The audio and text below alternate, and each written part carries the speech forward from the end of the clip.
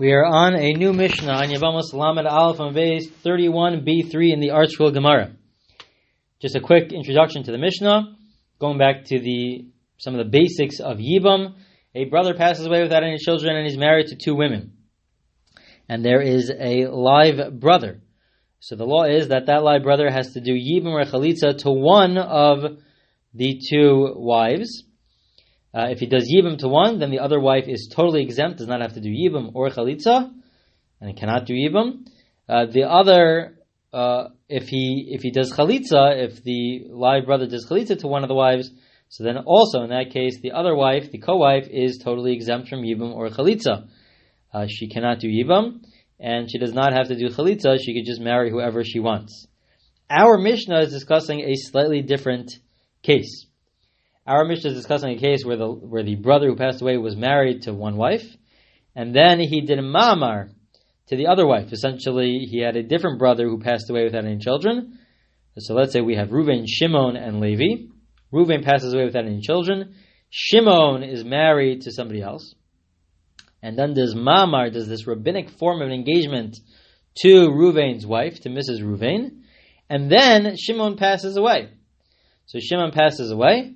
And so the question is, do we view this, at least on a rabbinic level at least, do we view this as an equivalent case to the case of a person who's married to two wives? Or do we say that there's concern that people will confuse the two cases? Because when ma'amar is done, so then is it like the person has two wives? Well, it's only on a rabbinic level that it's viewed as an engagement. It's not viewed as an engagement on a biblical level. So the question is anybody allowed to do Yibam? Do they have to do Chalitza in that scenario where Shimon, again, the case where Shimon passes away, he's married to one wife, he did Ma'amar to the other wife, to Mrs. Reuven, and then Shimon passes away. The question is, Levi, who is the third brother, what could he do with regards to either Shimon's wife or Shimon's Ma'amar wife, who is Mrs. Reuven, who was originally Mrs. Reuven? So let's see this in the Mishnah. Gimel Achin Yisrael Gimel Nachris. Let's say Reuven, Shimon, and Levi, they married to three women. They're not nothing to do with relatives or anything like that. They're all married. All three, Reuven, Shimon, and Levi, are all married. Reuven dies. Va'asa ba'asheni ma'amar. And then Shimon does ma'amar with Mrs. Reuven. The mace. And then Shimon dies. So the question is, what can Levi do? So the law is, Harei ilu choltos v'lo misyamos. We say that for both of them, they both have to do Chalitza. Shimon's wife, his original wife, and Mrs. Reuven, who did Ma'amar with Shimon, both of them have to do Chalitza with Levi. Below Misabos, they cannot do Yibam. Shenamar, why not? And we'll see that the Gemara will say explicitly that even though the Mishnah is quoting a pasuk, a verse, this is really a rabbinic decree. This is not on a biblical level, this is just a rabbinic decree. Because the verse says, Umeis echa mehen yevamo yava aleha,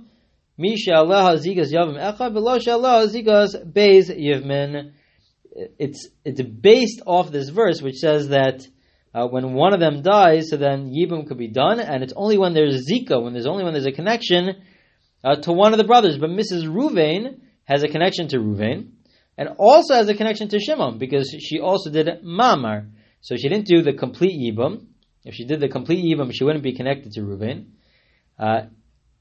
And she did do something. She did Ma'amar, so now she is also connected to Shimon. So she's connected, because she did Ma'amar, she's connected to both Reuven and Shimon, because she has not done Yibam yet.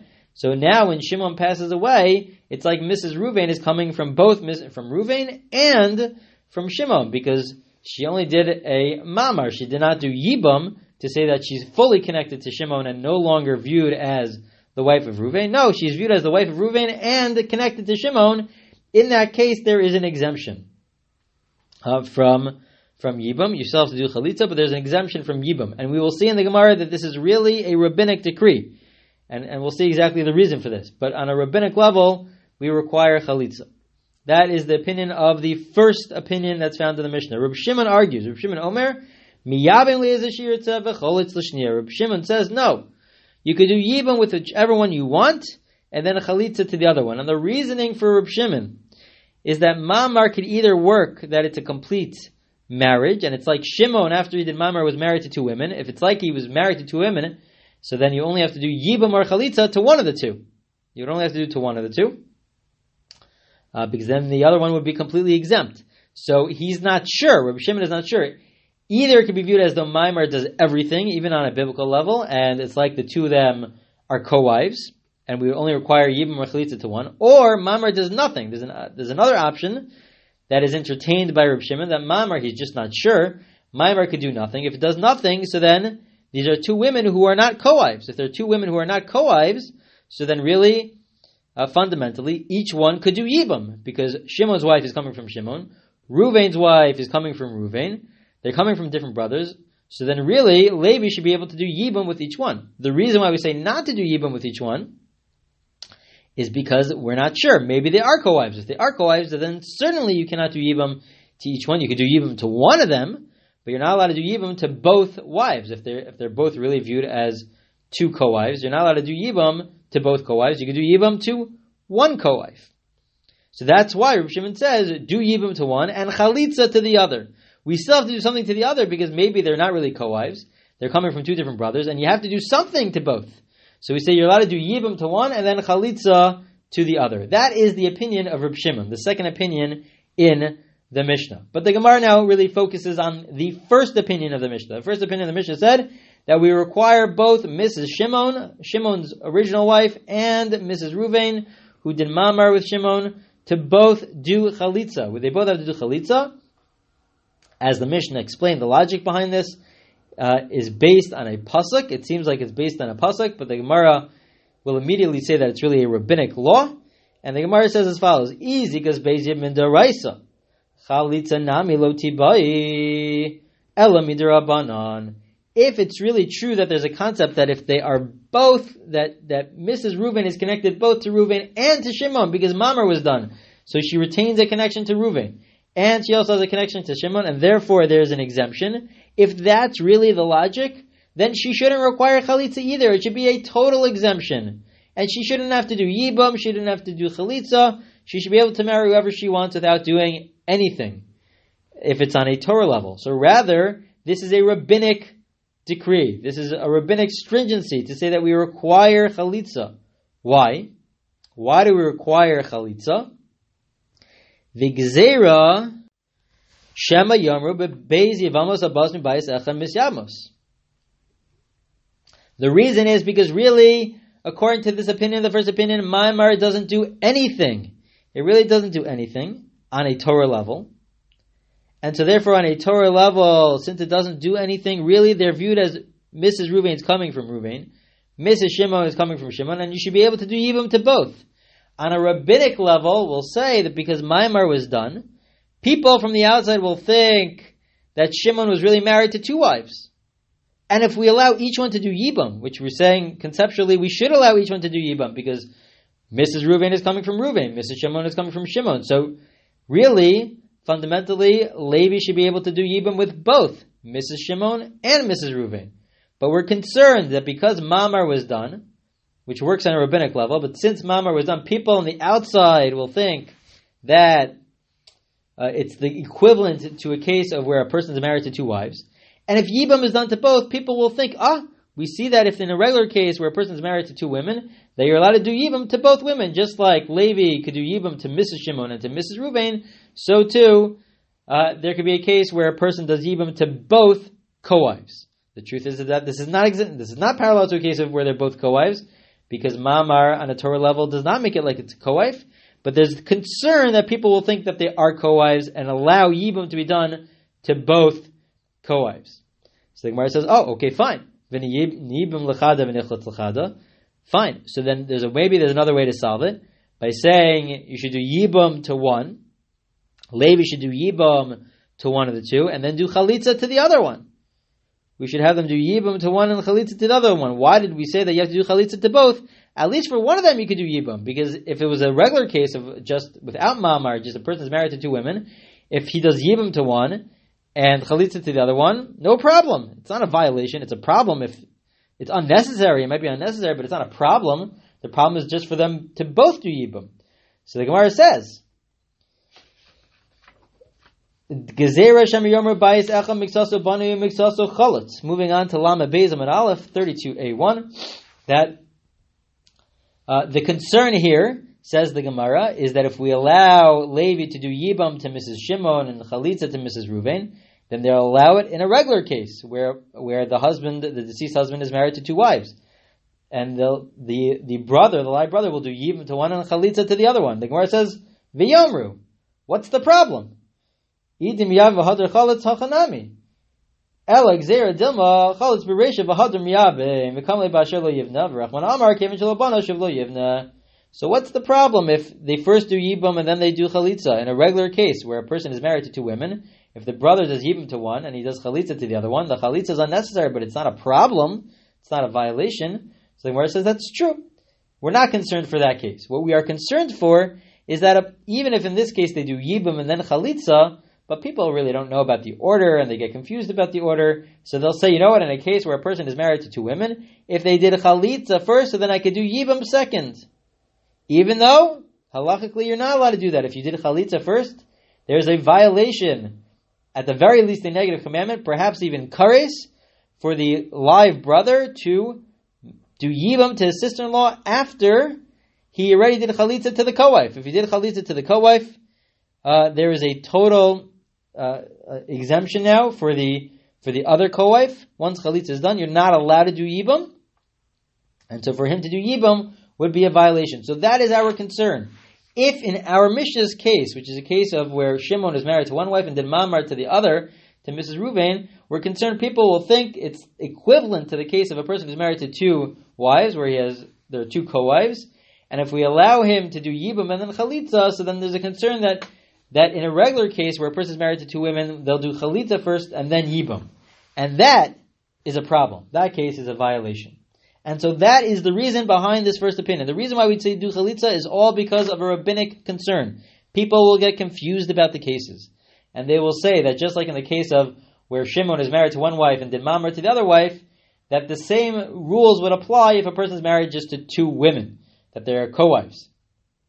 And there's a concern that if we allow for Yibam and then Chalitza, so then they'll get confused, and when a person is married to two women, they'll do Chalitza first and then they'll do Yibam, which is a very big problem. So therefore, to solve the problem, the first opinion says, you know what we should do? Always do Chalitza. Do Chalitza to both of them.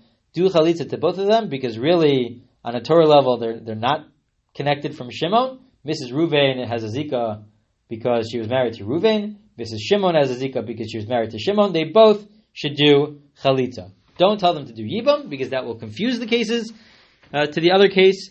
But you're allowed to, both of them should do Chalitza. That is the end of that part of the Gemara. The Gemara now has a few more lines, really sort of discussing a separate point. We know that when it comes to Mamar, let's say there's a case of Mamar. So a person does Mamar. Let's say like the case of the Mishnah. Shimon does Mamar. So if you did Mamar, which is a rabbinic engagement, in order to get divorced or separate from this woman, from Shimon, from Mrs. Ruvain, so in that case you have to do two things. You have to give a get, which is a normal divorce document, and you have to do Chalitza. Since they haven't done Yibam yet, so they also have to do Chalitza. They have to both give a get and do Chalitza. But there is also a unique type of a get, a divorce document, which is discussed in our Gemara now. This unique type of divorce document only applies to Mamar, where essentially a person says, I am divorcing you only with regards to our rabbinic engagement of Mamar. But we still retain the Zika connection. We still retain that original Zika connection that existed right after the husband passed away. And so there is still some sort of a Zika connection. In general, if you give a get of the divorce document, even to the person who you did Mamar with, and you don't specify, so then the assumption is that you are completely rejecting her even with regards to Yibam. But if you were to stipulate and say that I'm giving the get only with regards to the Mamar, only with regards to the rabbinic engagement, but we still have that Zika, we still have that connection, so that would be what they intended would be true, that they would still retain a Zika connection. So based on that introduction, Rava says as follows. Amar Rava. Nasan get lema'amaro hutra tsarasa. So we have the same case, right? Where essentially Shimon was married to one wife and then he did Mamar to Mrs. Ruvain. But after he did Mamar to Mrs. Ruvain, he then gave a get to Mrs. Ruvain. He gave a divorce document to Mrs. Ruvain. And this divorce document was specifically with regards to the Mamar, but not with regards to the Zika. So they still have a connection, but they don't have mamar.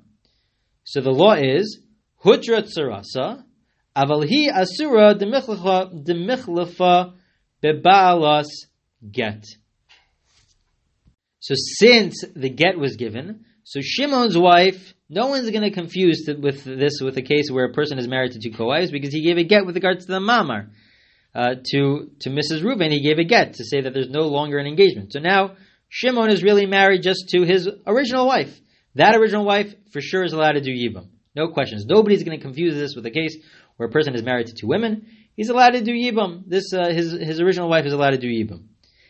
With regards to the co-wife, not the co-wife, but the Mrs. Reuven, who he did mamar to and then gave a get to, specifically with regards to the mamar.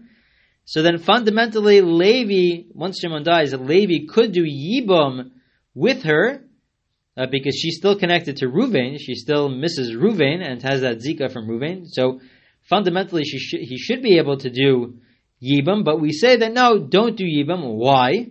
Why shouldn't you do yibum? Because we're going to confuse it with a case where you gave a get, not just for the mamar, for the rabbinic engagement, but you gave a get even with regards to the zika, even with regards to the bond. And if you gave a get with regards to the bond, so that is a case of kevan shelo bana shivlo yivna, that once one of the brothers essentially said that we're not going to be involved in yibum here, so then all the brothers, none of the brothers are allowed to do yibum. They would have to do chalitza. And even though that's not what the brother did here, the brother gave a get only with regards to the rabbinic engagement, but not to uproot the entire bond, the entire connection. But still, people will get confused, and then they'll think that they're going to confuse it with a case where they did maimar they gave a get not just for the maimar but for the entire zika, and people will think that I'm allowed to go ahead and do yibum, which is not true, because since one brother rejected the sister-in-law, Mrs. Reuven, completely based on the giving of the get, so too none of the brothers are now allowed to do yibum. So we say that with regards to that, Mrs. Reuven, who did mamar and then received the get, we say, do not do yibum. You're not allowed to do yibum. Ikadamri, however, there's an alternative version here, which says as follows. Amar Rava says, nothing get lamamaro. If a person gives a get, again, gives this divorce document only with regards to the mamar, only with regards, their intention is that it should only uproot and remove the mamar, the rabbinic engagement, but the zika, the connection which existed right after the husband passed away continues to exist.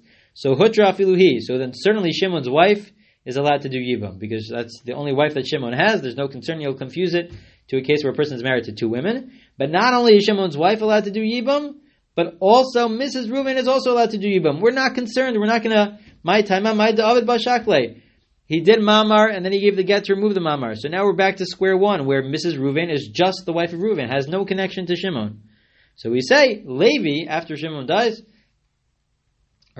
even before, but Levi could do yibum with Mrs. Reuven.